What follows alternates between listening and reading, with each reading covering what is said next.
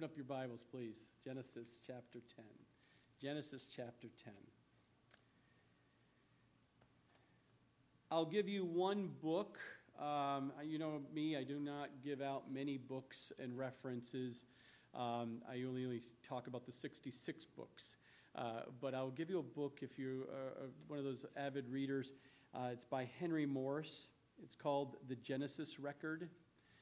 So I highly encourage you, if you haven't put that on your bookshelf to read. He is well renowned taking what we're going to talk about today and really goes down into details of how the nations are spread throughout the world and everything. So I encourage you, The Genesis Record by Henry Morris. Now, we have learned one thing over the last part. We've talked about the creation, chapters 1 and 2. We talked about the fall of man, chapters 3 and 4. We talked about the flood, getting into this next several chapters. And we're getting to now where they came off the ark. They're starting to populate the world. But we see here in Genesis chapter 10, verse 1, now this is the genealogy of the sons of Noah, Shem, Ham, and Japheth. And sons were born to them after the flood. So the flood is over. Population is starting to gain back again through these three sons, just as God had said it would happen. He had to start over with a righteous man, Noah, who was obedient by faith to live according to God's word in his direction. And his sons and their wives and his wife, Noah's wife, came off that ark.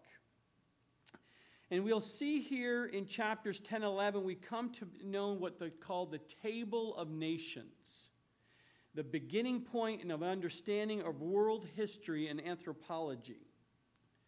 In chapter 10, we will explain how the earth was repopulated by the descendants of these three sons, and you will find that same account in 1 Chronicles chapter 1, and most of you have studied one of your favorite books, Chronicles, 1 Chronicles. I'm sure it's one of your favorites. You'll find that you can see the same. They're not exactly, but they go pretty much in line with what we will see today. But we need to give you a few cautions as you study chapters 10 and 11, and you're thinking about how you look at the scriptures. I want you to give you 3 key points to take away in your further studies outside of this Sunday, and is that when you look at these things, consider this, that this is not just a normal genealogy given to us here in chapters 10 and 11, but it's also, just a genealogy of names. But it also provides to us some history and atlas reference points in your study. The second thing I want you to know is that this listing isn't complete. It doesn't name all the nations. It doesn't name all the key figures as we go. Have you studied through the entire scriptures and you've gone through all 66 books, you know there's some key nations that were Moab and Ammon and Edom that were not mentioned in the biblical history of nations as you studied the Old Testament into the New. And thirdly, it's difficult to identify some of these nations and give them modern names, since over the centuries they have been modified and changed and moved, and all kinds of things have happened within these nations. So today is not about can the pastor pronounce the names of these places and where they all are today in modern language and names. Don't get wrapped up into that piece of it. Understand the kind of the message that God has for you in regards to how God moves and instructs nations, peoples, and where we have come from. It starts with Adam and Eve. And we know that it's really narrowed down to this family of Noah and his family. And then it gets narrowed down to his 3 sons, Shem, Ham, and Japheth. And as we go through these 2 chapters, and if you know your genealogy, if you know where your roots are from primarily, you will know which son are you coming from. Most of us here today is coming from the line of Japheth, Gentiles. Some of you might be part of the Shem, might be part of Ham. but all of us are connected to the same family. We're one blood. We're mankind. And if you think outside of that, then you've missed the understanding of the Word of God and understand how you're created and who created you. And as we also take a look at this, and we see that these nations' names have changed, their move of locations, they were modified, the racial composition of tribes, intermarriage, and all these things that can take place. But even the experts today, with the ability to do DNA samples and language sampling and linguistics and everything else, all of even the non-believing scientists come to the same conclusion that God says, and we know the truth, that we all came from one language, we all come from the same blood, we all come from the same family, we all come from the same origin. It shouldn't be a surprise. We didn't have to spend millions and billions of dollars to study that. We know what the Word of God is and says, and we know it's true.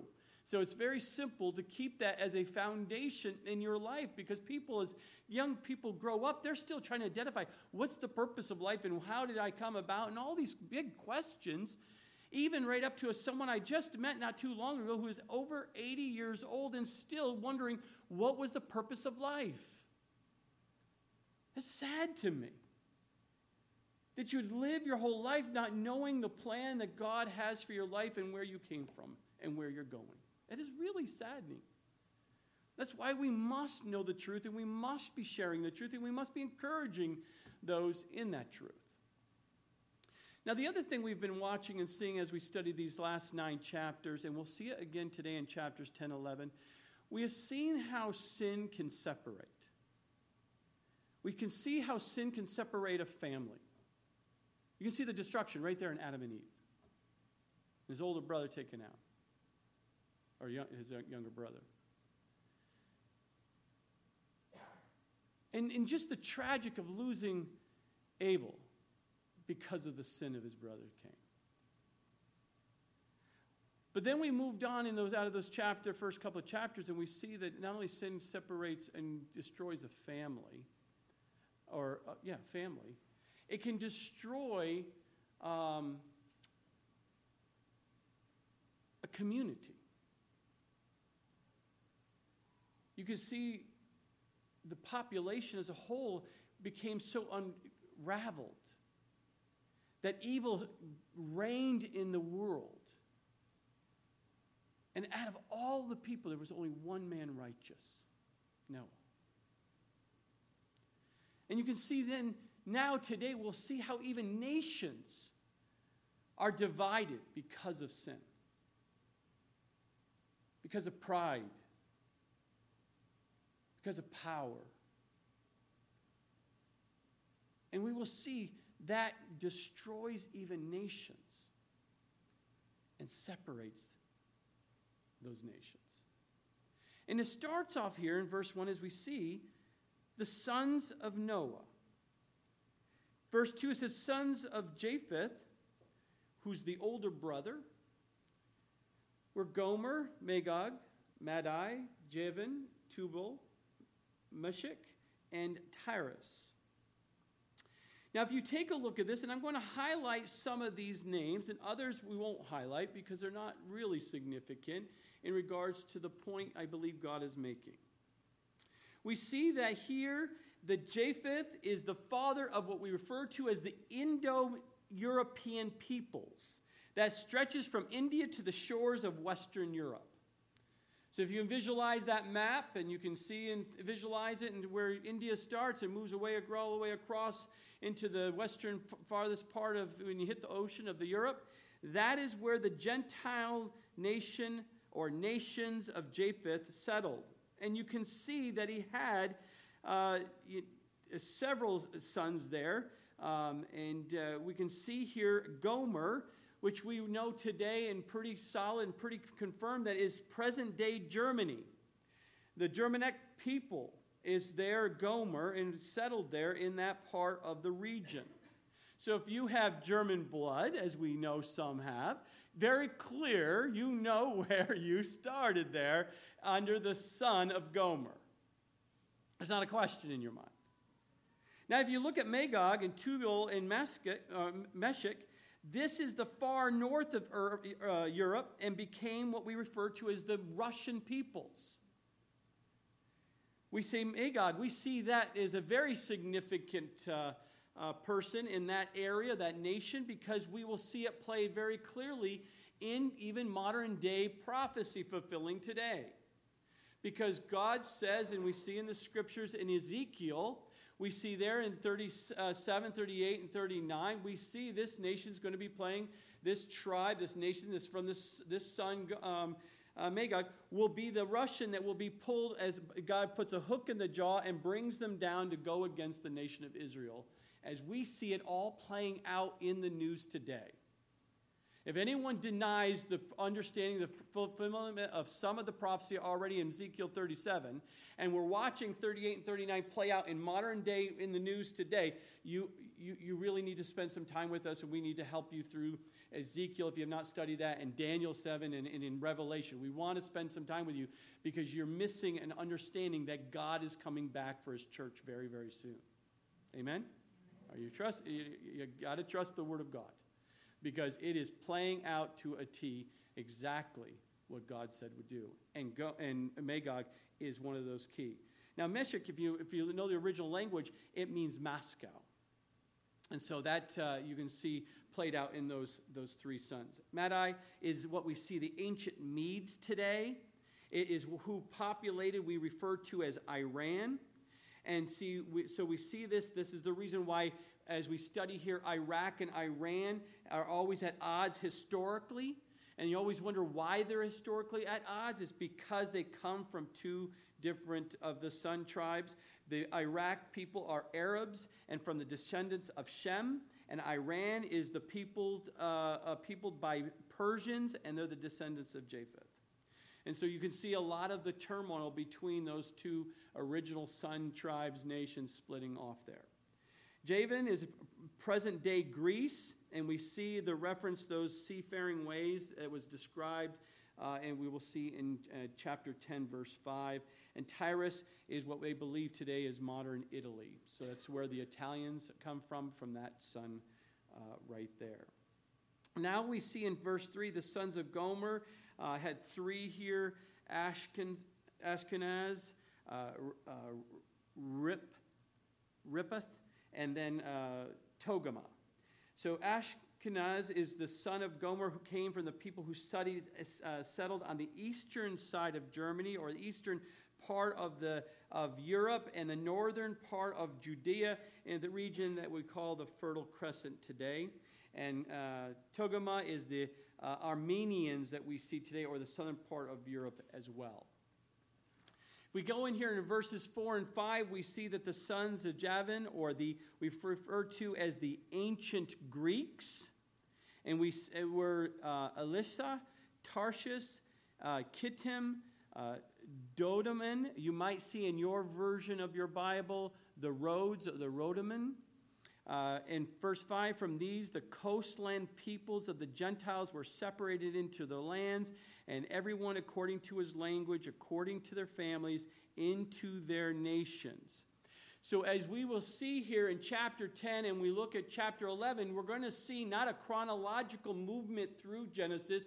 We're going to see a literature movement, and that is we're seeing something that has that will explain what that means here in verse 5, the separation of the lands and the separation of language and families. We're going to see this played out in chapter 11 as we read chapter 11, which is the Tower of Babel, and we will see where God separates it. We're actually seeing it play out in detail here in chapter 10, but we'll describe what happened in this separation in chapter 11 when we get there.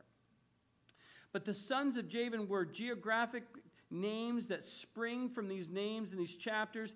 Tarshish is the biggest one I'm going to highlight here. It is believed and strongly believe, and I strongly believe it is the British Isles or England today. Some believe it's Spain, but I lean toward England because it was referred to as the outermost part of the known world at that time. And as we take a look at the studies of that and some historical references that are out there today, it brings back to a memory of a certain prophet intended to run away to Tarshish, if you remember. And that little prophet tried to run away to Tarshish on the outermost part of the world to get away from what God was calling him to do. But he had a whale of a time trying to get there, didn't he? Yes, that was a pun. I don't give him money, but that was the first one that came to my mind here as I was thinking about this. But look how well that helped him trying to run away from God's calling. Didn't end well, did it? God got his way. It was rough for him, but God took him where he was going to go. And then we see here, that's the descendants of Japheth. Now here in verses 6 through 20, we see the descendants of Ham.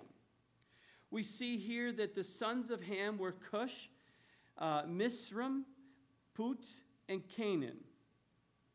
So Ham, the descendants of Ham, the Hamitic people, or the people who populated the far east and northern part of Africa, but mostly across the Middle East. And we see Cush is this first son here. Apparently, this family was divided into two branches very early on.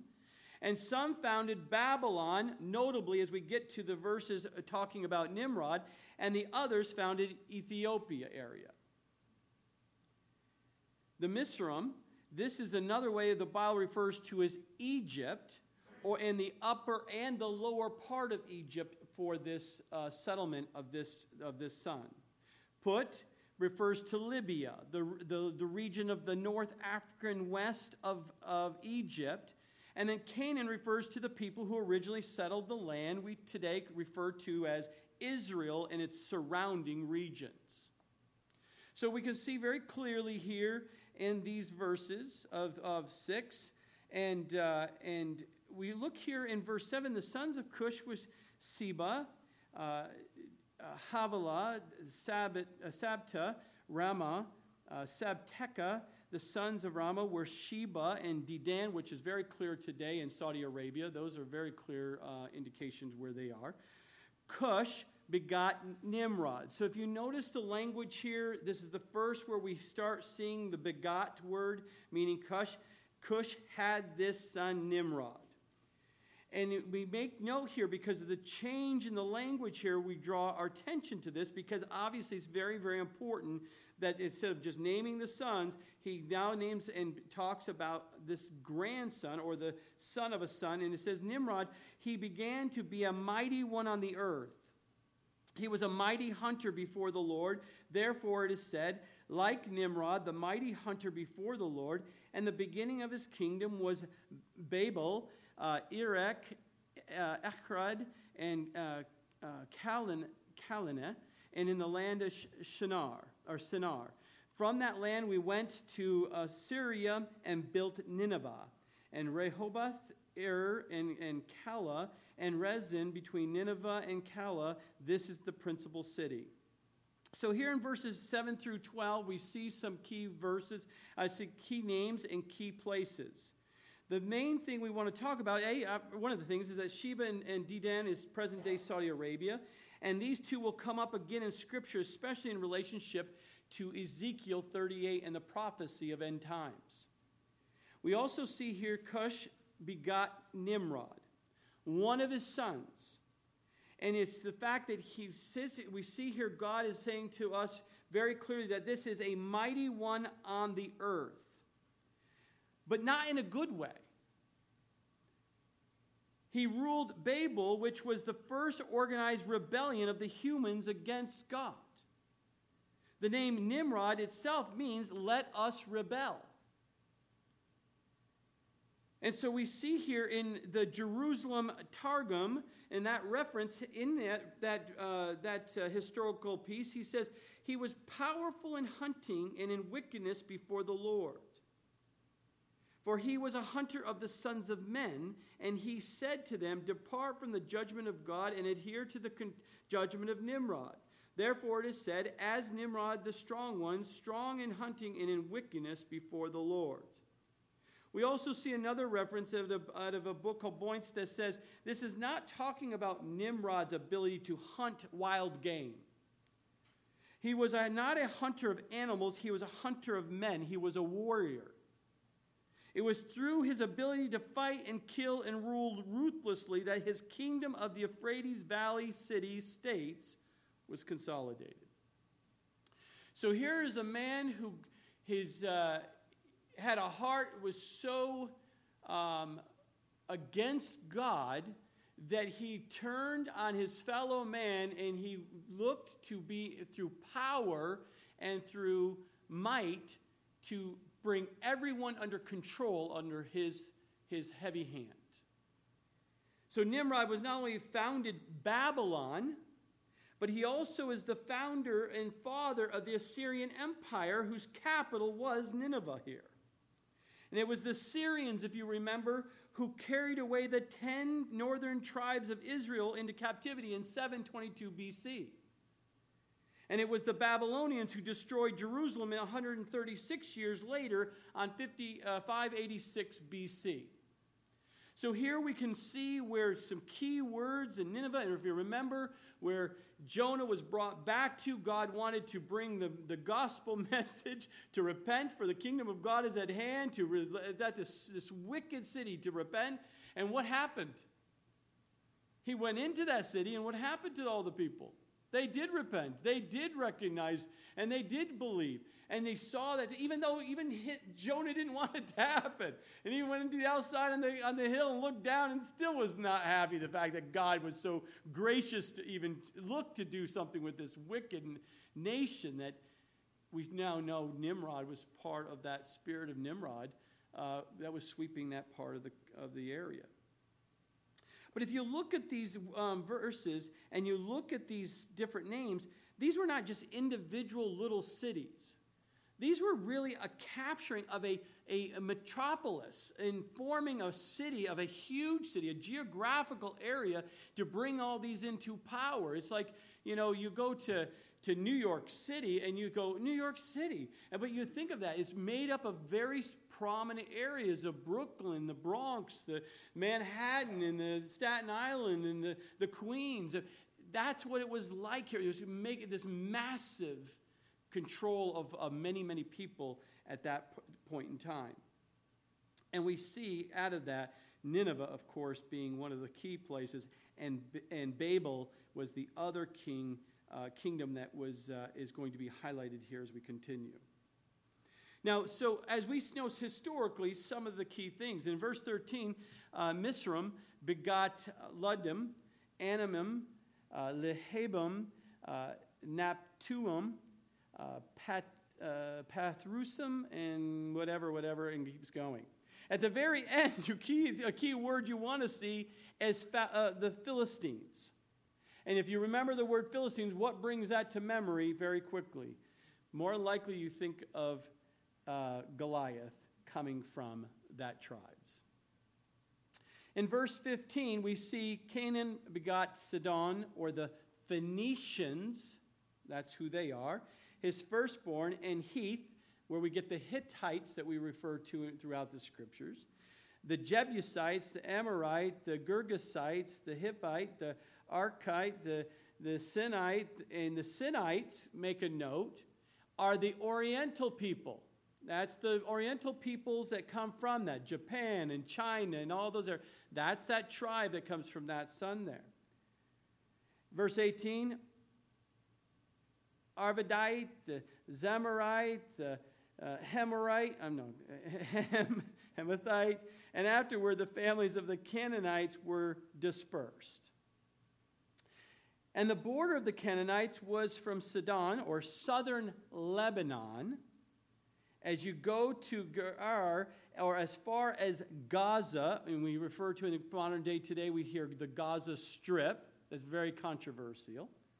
Then as you go toward Sodom and Gomorrah and Admah and Zebulun, as far as Lasha, we see that here in these verses 15 through 19, we see some key things here. But know that the sons of Canaan went north, and related to all that Hittites and Lebanese and all that structure there that we know of today.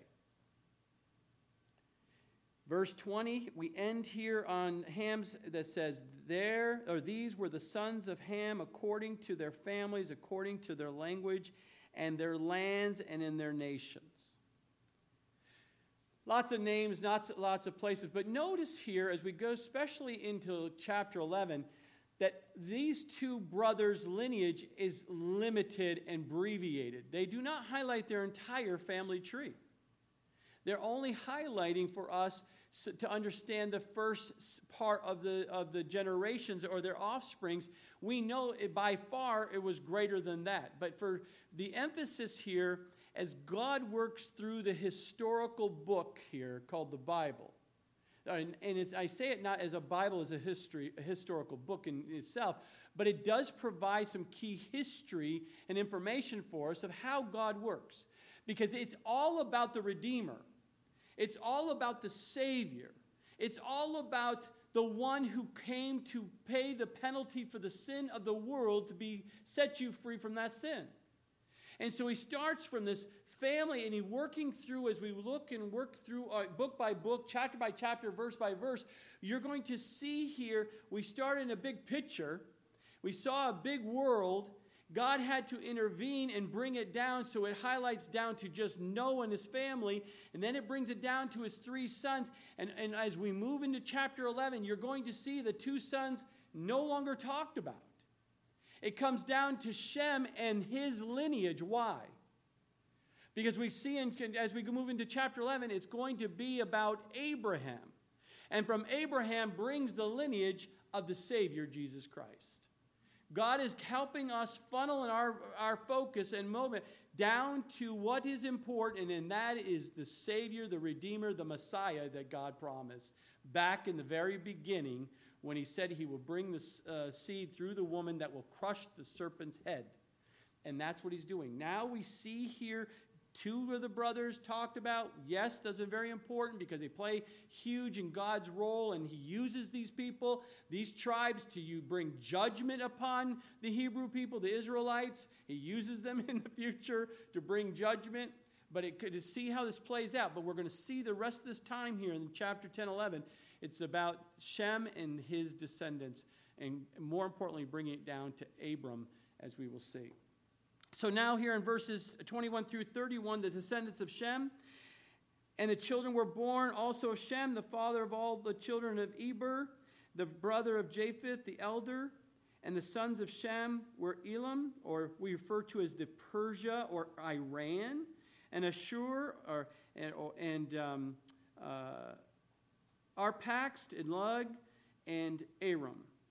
So here we see in these just two verses here that Shem comes Elam, who was an ancestor to the Persian peoples, and Ashur, who was the father of the Assyrians, and Lug was the father of the Lydians, who lived at the time in Asia Minor. And Aram was the father of the Armenians, or where we get the Aramaic language.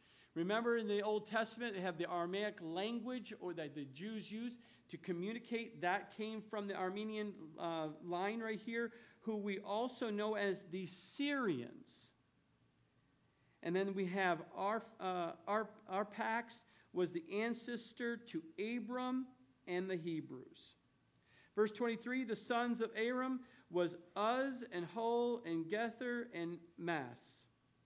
Uz, key brother here, was the region of Arabia, was named after the son of Aram. Job came from the land of Uz. We see that in Job 1:1, and you can reference that as important because we will see Job. If you haven't studied the book of Job, we'll get there to the book of Job, but that is to believe to be the oldest book of the 66 books, and we will see how this plays out here in the lineage of genealogy as well, where Job is placed, we believe. Verse 24, the Arpaxad begot Selah, Selah begot Eber, which again is the Hebrew line. To Eber were born two sons.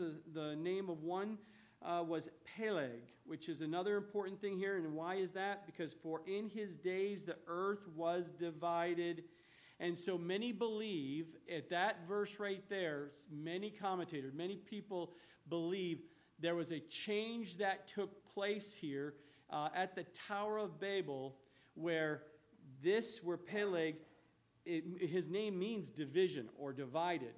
They believe the land mass was still very well connected, has some kind of bridges that connected some of the masses of lands. And when people were dispersed or divided, this is when the earth was divided and more separation of land. Once the people moved into these areas, the land moved. There was another movement of the land in regards to shifting of the masses so that it's separated, we see today.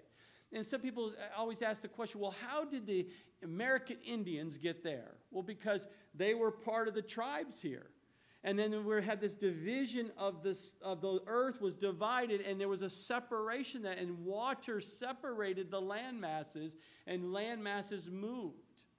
And so we have, once the movement and the separation took place after the Tower of Babel, then we can see how even the southern countries, you can see the Mexico and even further south of that area, you can see historically they are all consistent with the same message of the flood.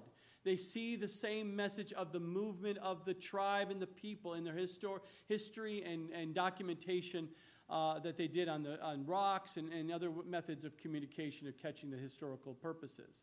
So we see that. You can go back into studies further and further of that. Again, I gave you a reference of a book in the beginning.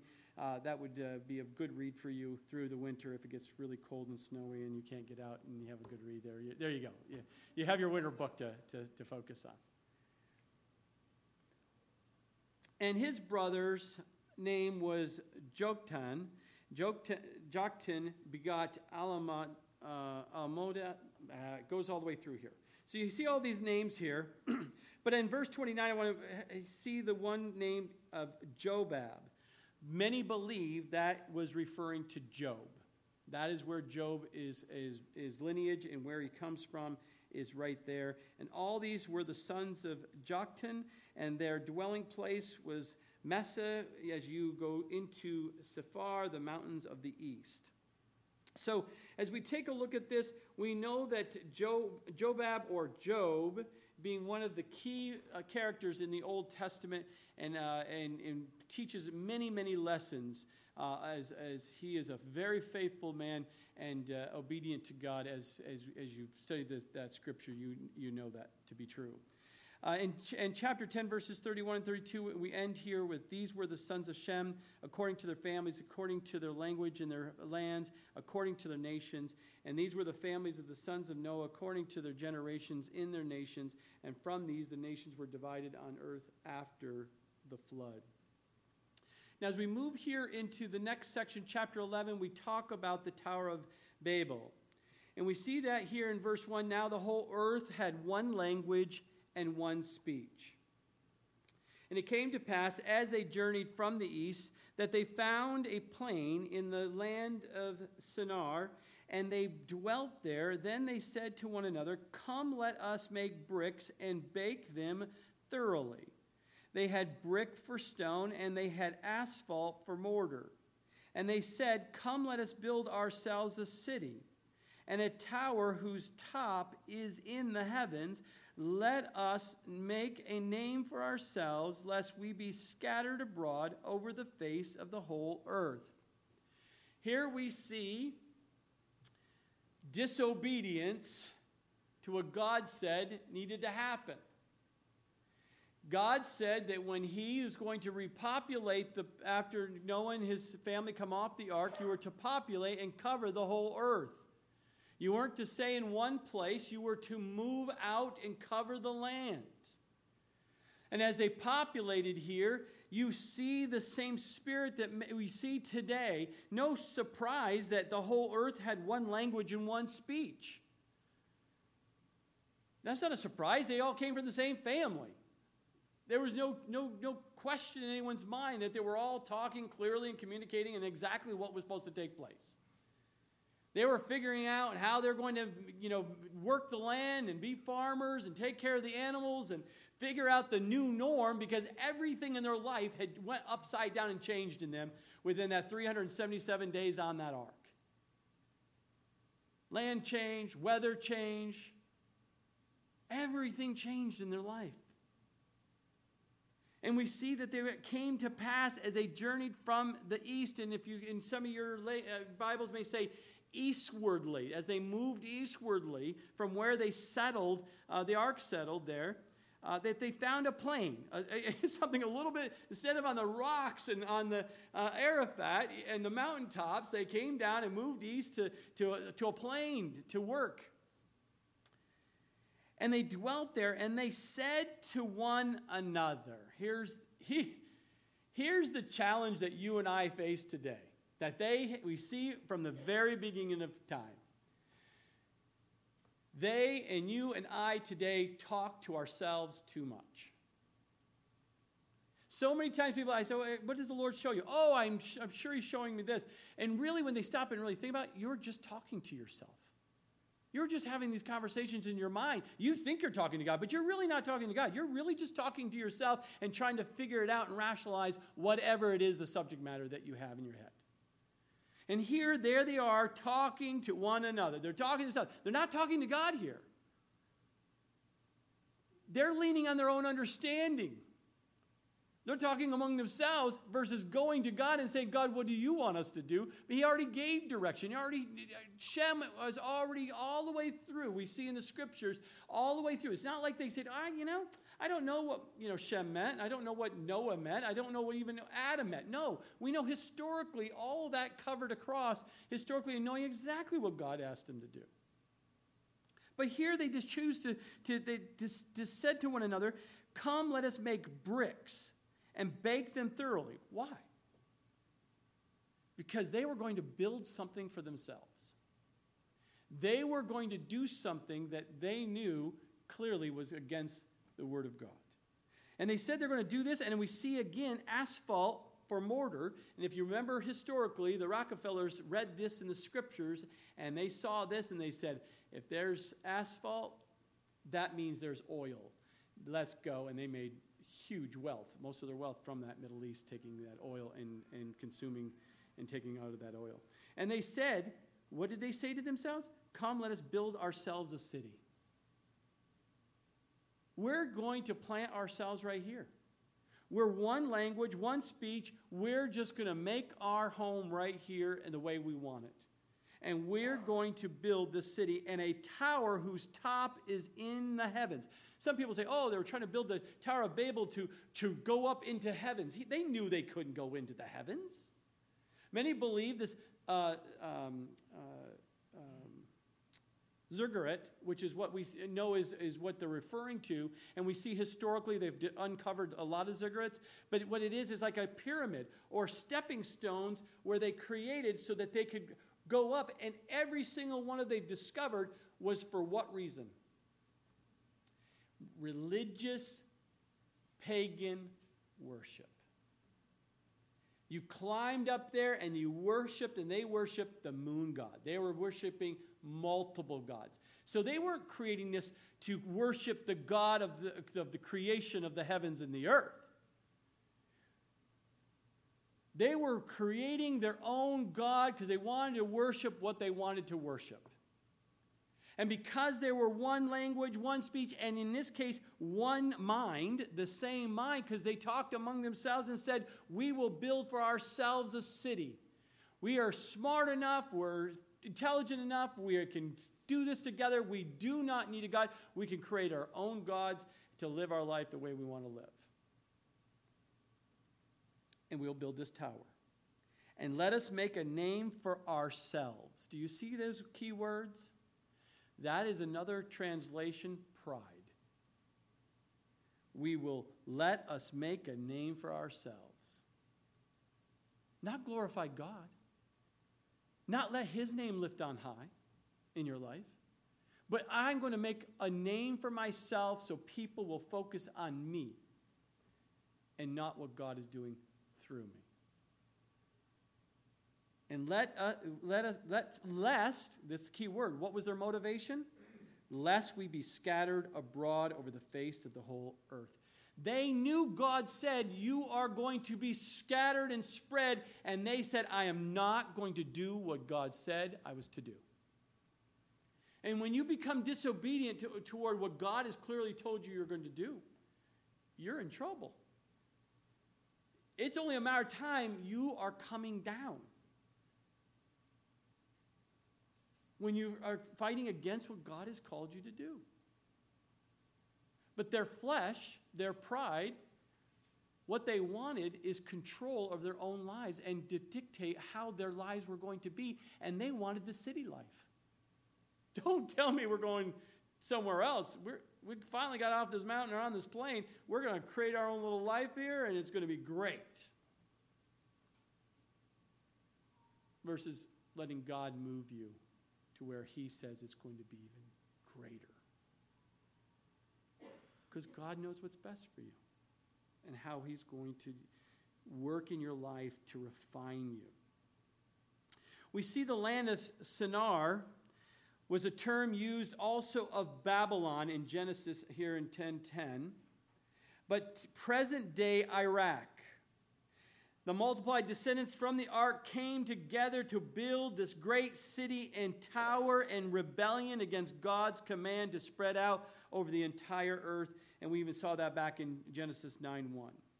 Here we see the same spirit of globalism, world government, trying to have control. This is the same spirit we see today, trying to move across the nations.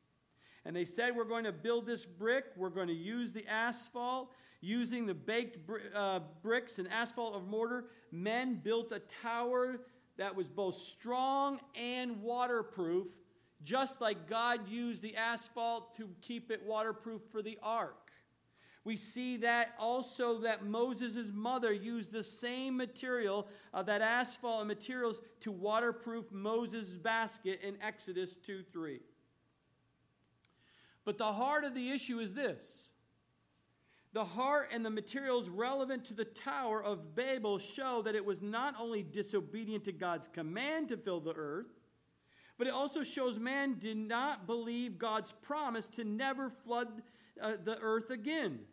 Because their goal was, how can we build something to lift us up, to worship whoever we want to worship, and the God of moon, and get closer? Because this is a form of religion that happens even today. They call it Christianity at times. They can call it all kinds of different terms.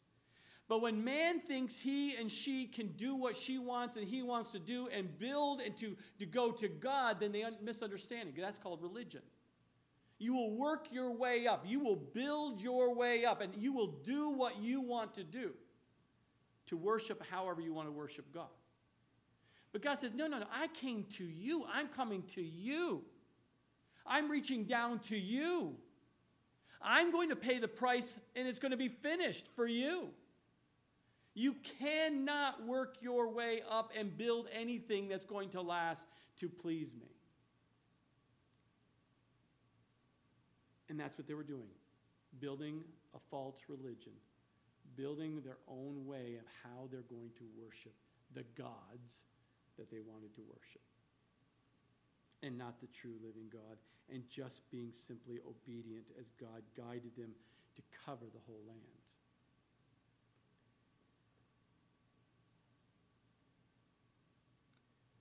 So we see here this tower was real.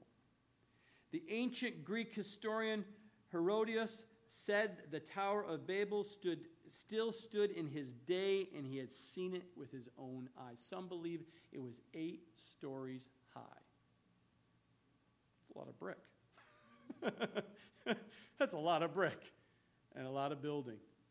But it's interesting, when you take a look at those, you can see the same pattern all the way through many tribes across the entire world of the pyramids and the same pyramid structures and things down in South America and all across many, many different nations. You can see what took place there when people moved. Verse 5 of 11, but the Lord came down. Now, he didn't literally have to come down. He could see everything. But this, again, he's just putting in terms for like human terms. Something's going on over there. He's like your kids. Did you hear that? I think we should probably go over and check out what our kids are doing outside. Let's go check this out. So in this case, the Lord said he came down to see the city and the tower which the sons of men had built. And the Lord said, indeed, the people are one, and they all have one language, and this is what they begin to do. Now nothing that they propose to do will be withheld from them. So God is assessing the hearts of men. They're looking at the people and saying, they really pridefully think they've got it all together. They got one language, they got one speech here, they got one mind, they have the same heart, the same motivation, and those people usually cling together. They find the other people who are just like they're like-minded, and they stick together to do what they want to do. God could see it. But what's interesting is their heart wasn't right. So God said, I am not going to allow the human race to do what they did before the days of Noah, which they went into the evil. If you do not be obedient to God and you do your own thing, you will go evil. You will go against the things of God. You will not, if you don't want anything to do with God today, I don't want this religion, or I don't want to think this God, I don't want to do what the Bible says, what God's telling me to do. That's your choice. God gave you a free choice. But just understand the consequence of your choices. You will face a heart that will turn cold and hard and evil against the things of God. You will clearly go against the things of God, because your heart will only be able to do that. You must have a surrendered heart to God and a heart that was obedient to God so that you will stay following Him. If not, the world will gobble you up. Your flesh will take you to nth degree that you never even imagined you ever would do.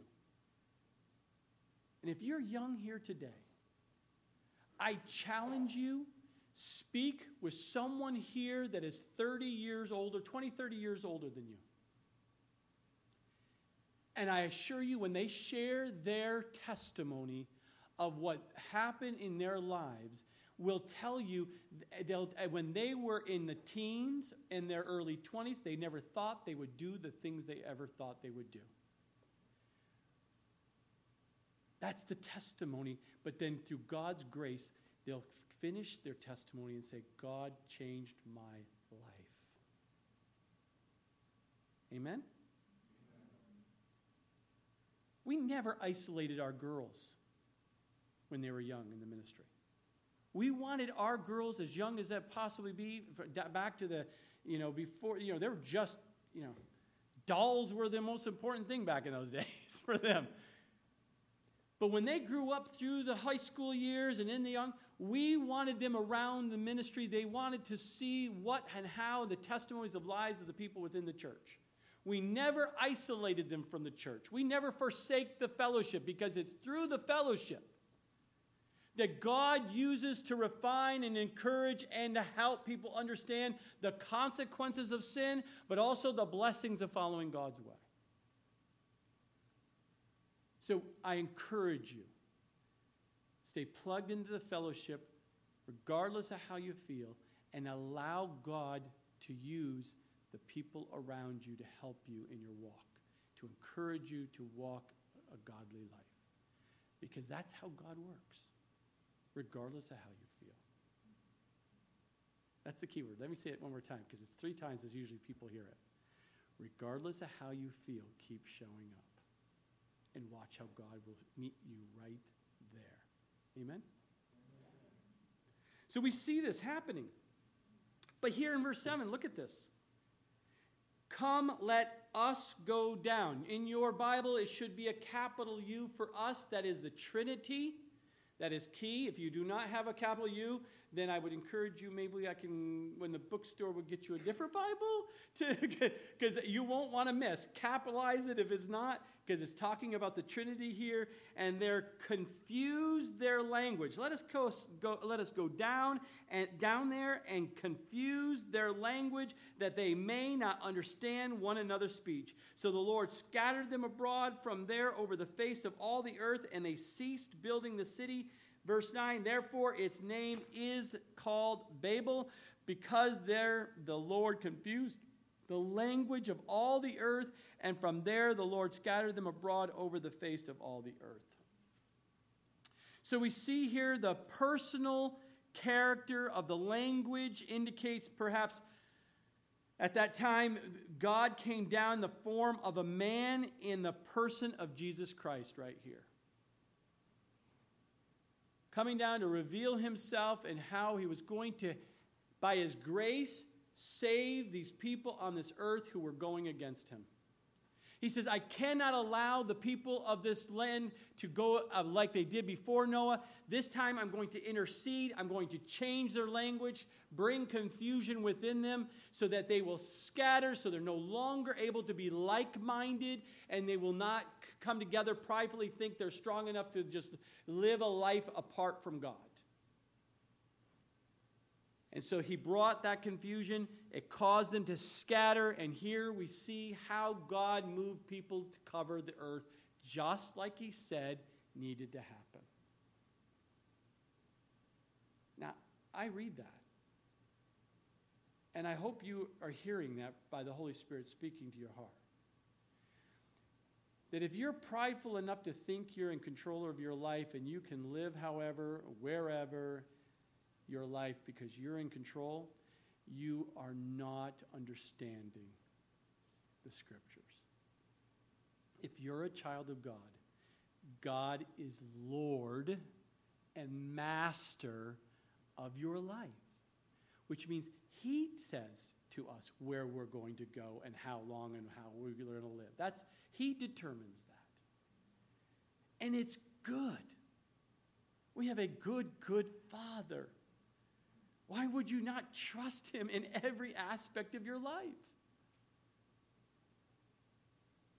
Because if you go against him as a child of God, God will intervene to get him to have us move in the direction he wants us to move. And it's almost always better just to be immediate obedience, not partial disobedience or partial obedience, but fully obedient and do what he's called you to do. But we see here that God intervened. That these people who are anti-God, this dictator of Nimrod and bringing the people out of power and forcing people to come and do and think they're in control and they know everything and they've got all the resources and all the human man logic ways to think they can just control their life. Yes, the time passed. Yes, progress was made. Yes, there was a government that God put in place to oversee, to keep the evil back. Yes, we saw an organization that had been, making man better off, but not better.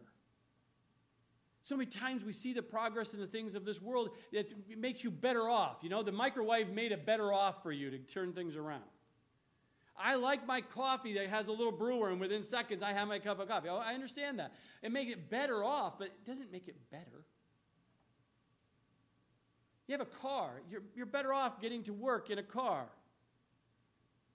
The car doesn't make you better. There is a distinct difference. What we want God is to do a work inside us, the inner man, to make us better. To change our character of who we are, how we respond, and how we love others and love our God. And then we wrap it up in here that says, in verse 10, this is the genealogy of Shem. Shem was 100 years old and begot Arphaxad 2 years after the flood.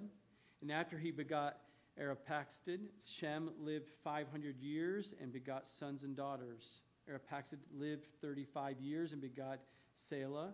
And after he begot Selah, Arphaxad lived 403 years and begot sons and daughters. Selah lived 30 years and begot Eber.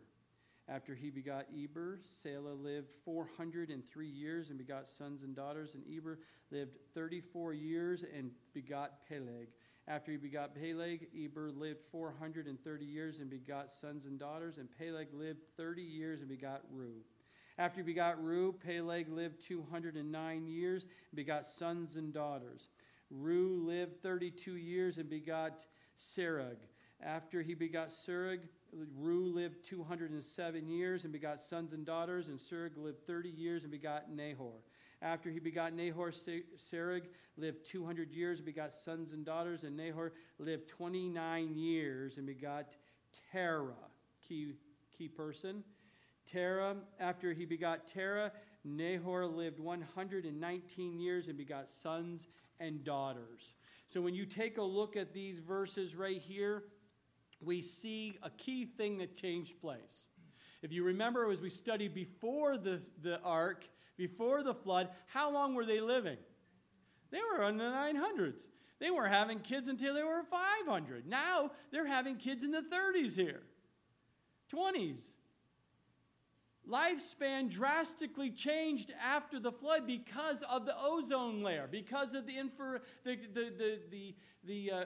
rays from the sun and the climate control. Everything was a perfect environment before the flood. Now, the elements of this earth are having a wear and tear on these bodies that God created.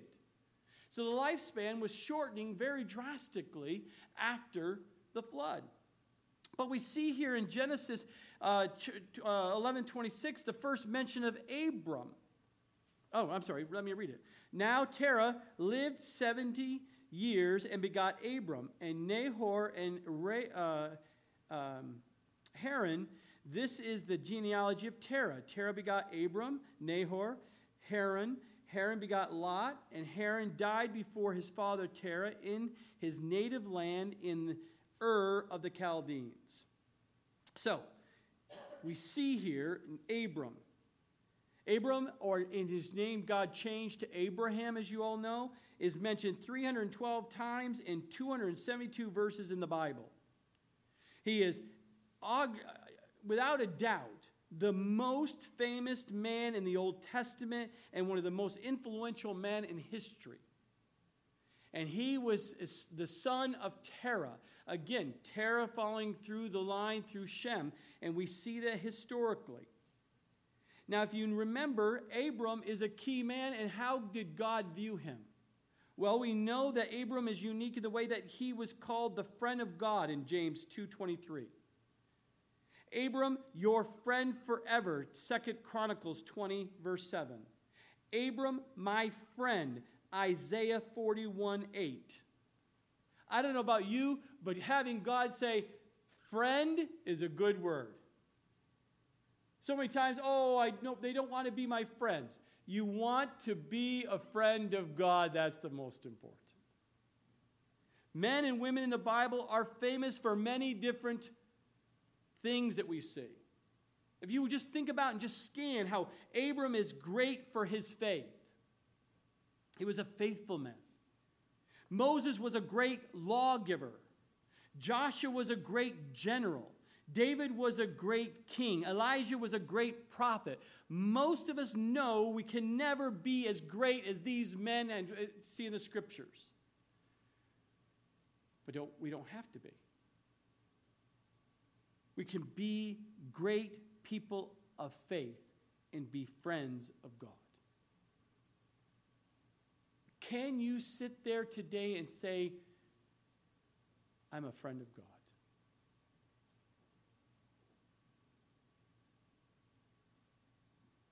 Can you? Can you genuinely say that you're a friend of God?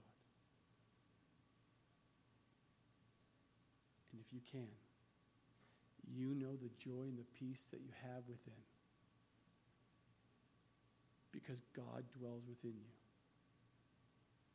If you have never experienced that peace, you've never experienced that joy, you can, and you want to call God a friend, well, you can.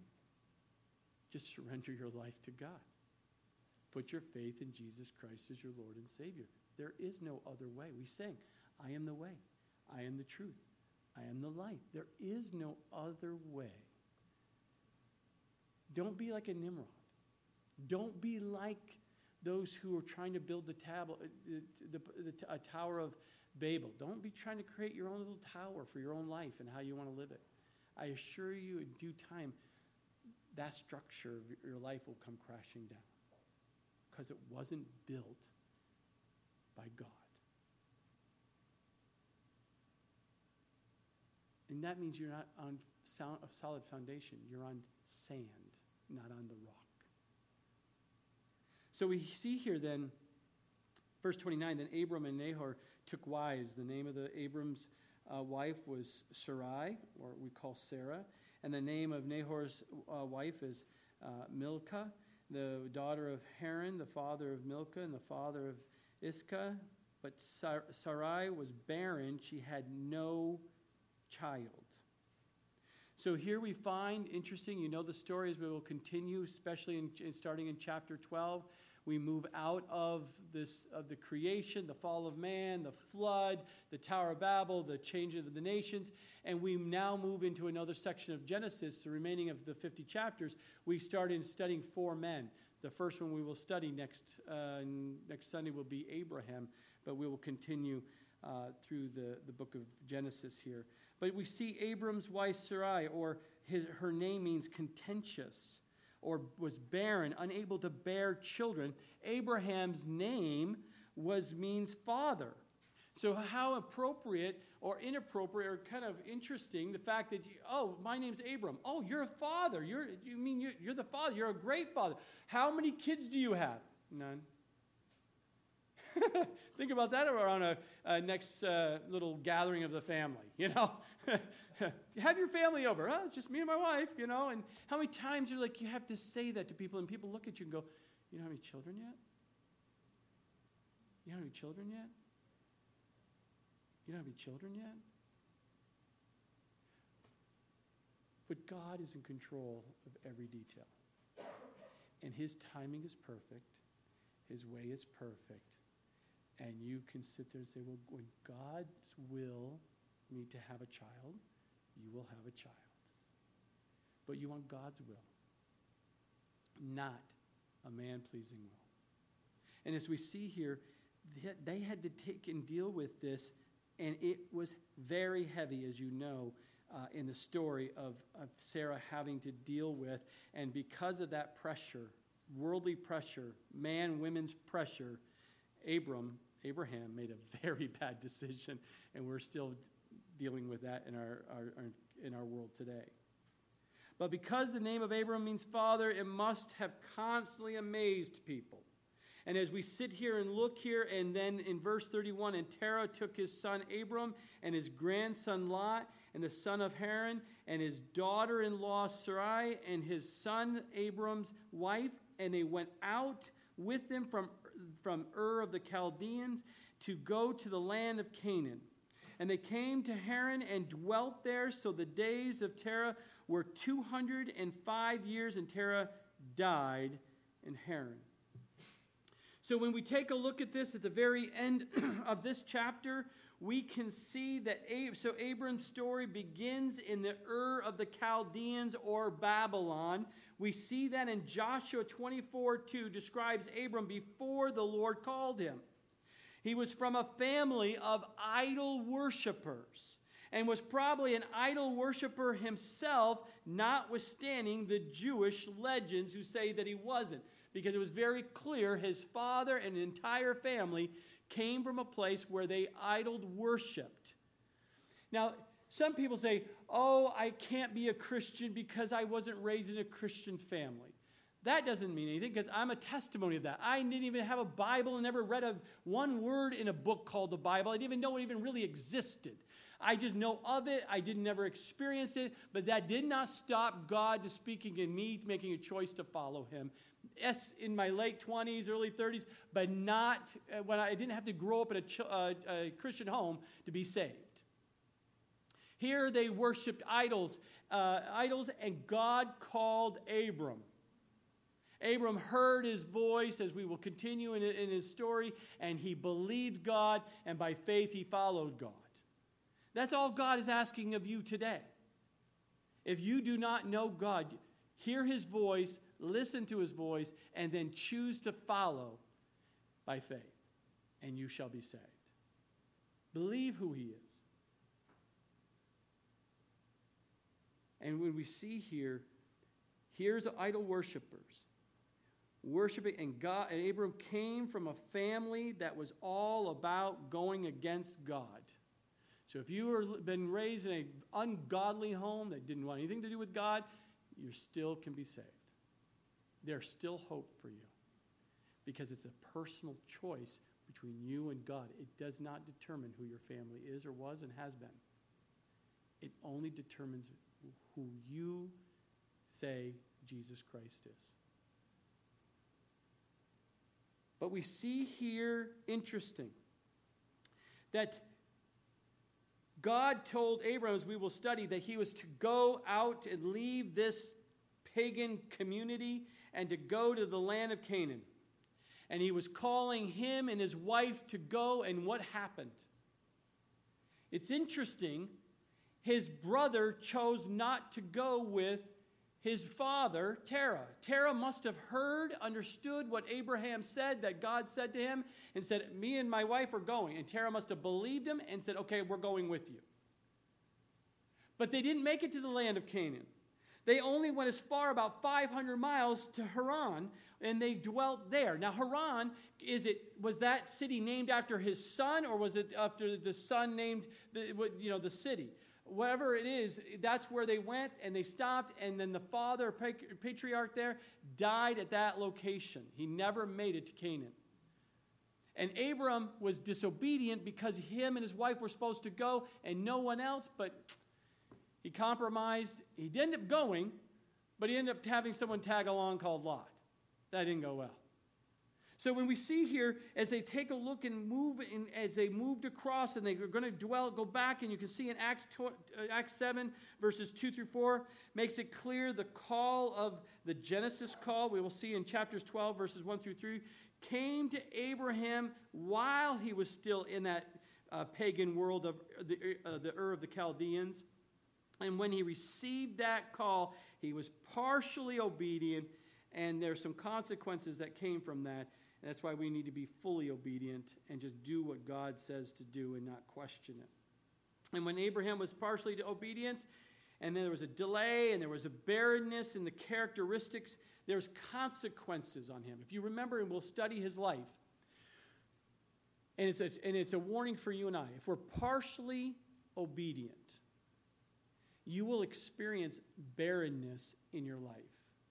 You will experience a dryness in your spiritual walk with God.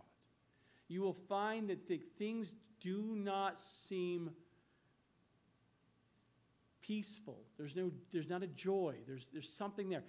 Examine what it is that's going on in your life, because God may have told you to give you a direction to do something, and you didn't hear it, or you're just being disobedient. Make the change. Go back to God and say, God, is there something that I'm missing here that I need to be hearing of? Just double check. But here we see that there was a dryness, there's a delay, they didn't go all the way through, and Haran means parched or barren. And that's what Abraham and his family was experiencing. So in these first 11 chapters covers approximately 2,000 years of human history.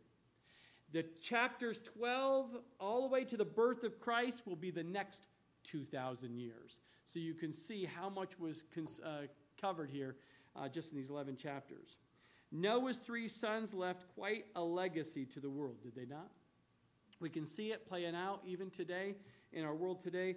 But the Lord of the nations was still his control. He was still in control, even with all of the things that we see played out in these 2 chapters, and as we will continue to see played out in the next 4 lives, starting with Abraham. And it's because history is still his story. History is his story. It's his story. It will play out according to the Word of God, and you must know the Word of God. You must study the Word. That's why we do verse-by-verse teaching, because we want you the whole counsel of God. I want you to know his story and fall in love with him more than you've ever had in your entire life. Amen?